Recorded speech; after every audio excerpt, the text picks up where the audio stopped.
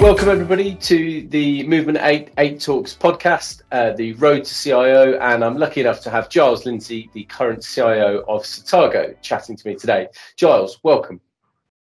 Hi Richard, how you doing? Yeah, I'm very good, thanks. Very good. So good. My first opening gambit is always tell us a little bit about your journey through your career to that kind of CIO role, please. Yeah, no worries. I'll do it very quickly. It's been a journey of about 27 years so far. Degree in software engineering in the early 90s. Graduated as a graduate engineer, became a software engineer, senior software engineer, team lead, tech lead, engineering manager, head of engineering, VP engineering, and then entered into the world of CTO, CIO, where I am today. So over that period of time of 26 years, I've done that sort of traditional corporate ladder, bizarrely. I never thought I actually would, but I have. Perfect. And in terms of when you started to make that leadership transition and that leadership journey, were there specific challenges that you faced then, or even that you face now in your current position, just from a leadership perspective? Hopefully not now, but back then, yes. Yeah. I suppose, I came from a background in the 90s of looking at my CTO, CIOs at that time, who were very command and control, micromanagement, bureaucratic as well. And, you do what they say. And at times it felt like, you put your head above the parapet, you'd get it shot off. And, the challenge with that is as soon as you are given that opportunity to do a management role, what do? You start emulating those people that have been your bosses, and I suppose perversely the mentors you had doing it wrongly over those years. So I remember distinctly coming away feeling, hang on a second, what am I doing? I'm behaving like the people I don't want to behave like.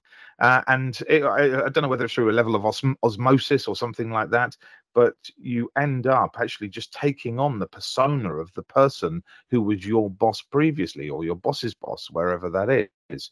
So for me, that was a real challenge. And I suddenly had to do a lot of inward reflection. What was great, though, is at the same time as this sort of technical journey, I was also going on that agile journey.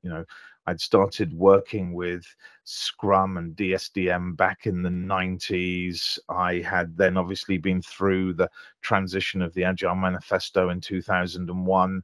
Sometime mid 2000s, I became a Scrum Master, then a Scrum Coach, and then an Agile instructor, ultimately to where I am today. So wearing that second hat changed my leadership style.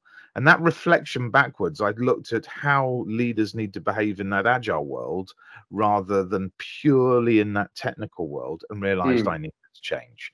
And so I suppose actually that second track to go alongside the technology of agile as well really changed my leadership approach in terms of how I've got to where I am today. And that's why I said at the start, hopefully not today. Hopefully not now. Definitely, but definitely in the past. Yeah, and there's been a dramatic shift, hasn't there, in leadership styles and leadership principles from when you first started out as a team lead and first got that kind of leadership responsibility. The advent and arrival of kind of authenticity, vulnerability, and all of these principles that now leaders are revered by. That was something that the leaders of late 90s, early 2000s, when I joined the workforce as well, that those were not principles that your leader showed at all. Absolutely. Yeah, I totally agree. I just think, we've had a bit of a cultural evolution. I wouldn't necessarily revolution, but we've had a cultural evolution with, better ways of working coming into organizations. The whole change of style that this agile movement brought to technology Mm. organizations had to change things culturally, and that meant leadership styles needed to change. And a lot of these leadership styles have been around for a very long time. you know uh, I always try to say I'm practicing a servant leadership approach. Robert Greenleaf's seminal book from the 70s was about servant leadership. So it's not as if these management and leadership styles have not been around for a very long time. They have. They're as old or older than I am. So, it's just that they weren't necessarily mainstream in organizations. And today they are. And Yeah. that's a good thing, right? Yeah, definitely. Is there anything specific about the agile movement, if you like, that you feel changed your leadership style, or are there other principles and philosophies that you lead by and follow by that align? Yeah, I think the coaches and the leaders that I've tried to sort of follow in their approaches, seeing how they do it is what I've now aspired to be like today, and have done for the last 10, 20 years. It really is trying to empower people, give them as much responsibility and accountability as possible, not to do any level of that micromanagement, let that organic creativity happen within organizations. And for me, that's really, really important. So, I try to live by those, this kind of mindset, attitude, ethos change that, happens with better ways of working in an organization. That actually has to systemically come from the leadership. If they see the leadership right from the start behaving like this, exuding those behaviors and attitudes as well, happy days. Yeah. And how did you feel making that transition, making the transition from kind of hands-on operator, developer, engineer, whatever, to more of a leadership role, and how did you adapt to that, and I guess pick up the skill set quickly, when you That's took a that great role on? question. That's a great question. Um, I think I don't believe I was necessarily the best engineer over time. Right.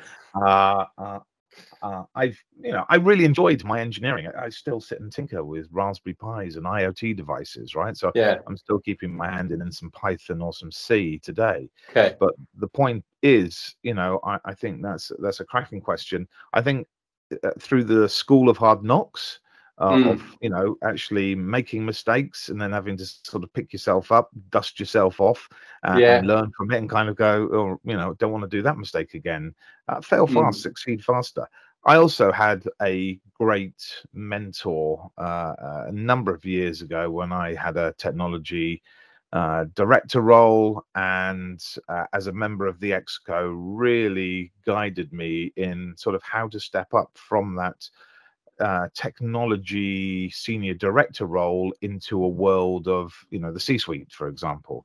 And I don't think I would have necessarily achieved the same transition as quickly as it hadn't been for him. In fact, actually, what he did was brilliant, because he hired me to come into a role to do a digital transformation, better improved ways of working in the organization, bring in better Yeah. leadership, and he just let me do it.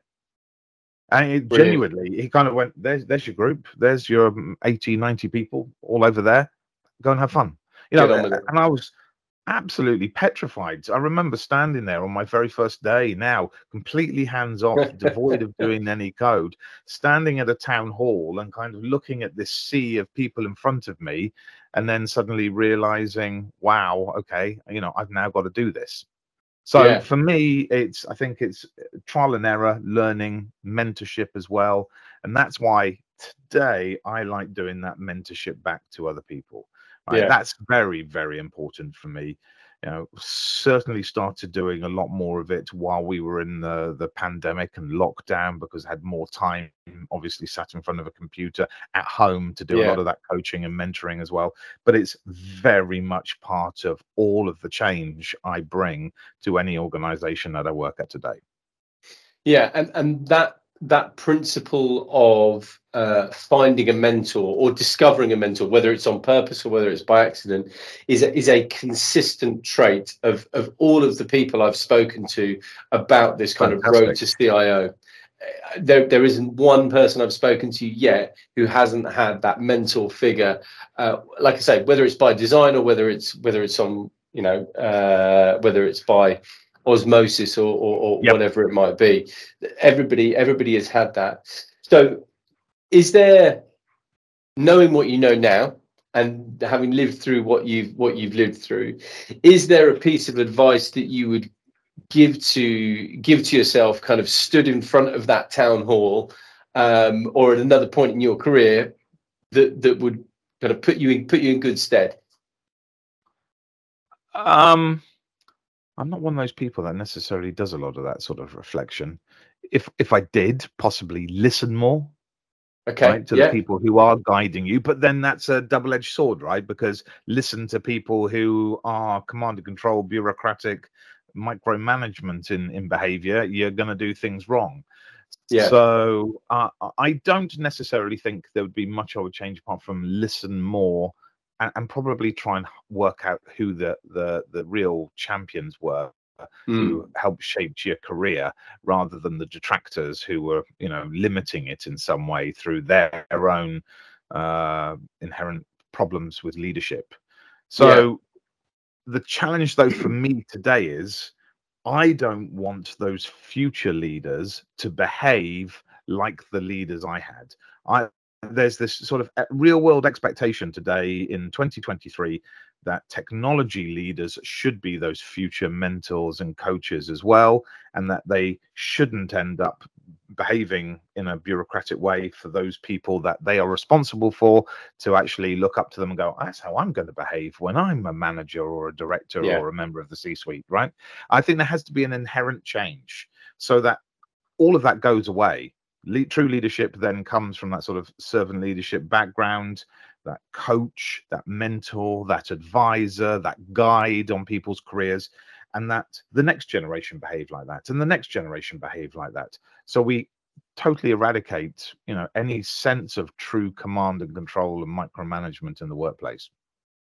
Yeah, and I think if I think back to my own journey to owning part of the business I work for now at Movement 8, and coming up through quite a hardcore kind of sales environment, and that is you don't get more of that kind of command and control than in a sales environment, and the evolution of leadership in those types of industries has meant different types of people have now become very, very successful leaders, in environments that 20 years ago they just wouldn't have had a look in, because of the type of, there was a very regimented, there was a type,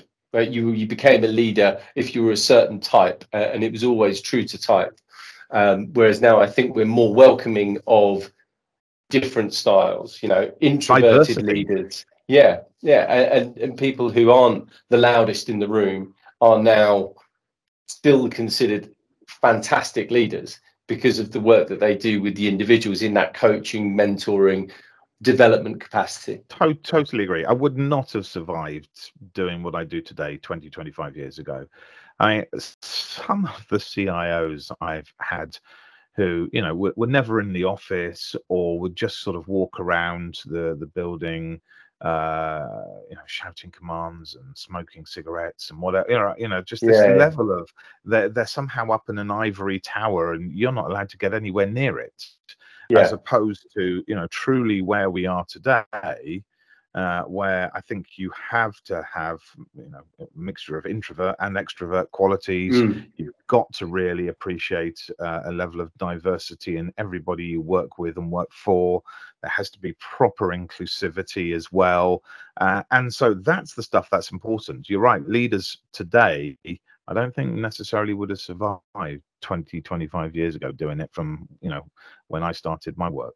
Yeah, absolutely. And for you, was there a moment where you kind of thought, right, I want to attain that C-level role, or I want to be the the most senior person in this function, or did it just snowball, grow organically, and this is where you've kind of ended up? I think it snowballed more organically than anything else. The opportunities came around for then me to actually give it a try, step up into that C-suite all those years ago, and obviously, perpetuating that, continuing that today is what I love doing. But I really do think there was probably a catalyst that helped me get there at that point of time. Having led agile transformations, evolution, change programs in organizations as well as a senior tech leader, I always hit a ceiling. So when I was a team lead and a scrum master, I'd always hit the ceiling of the head of engineering. Couldn't go any higher in the business to execute change. When I was a head of engineering, the ceiling was always at the VP of engineering level. Never could get any higher than that. So I couldn't bring the change to other parts of the organization.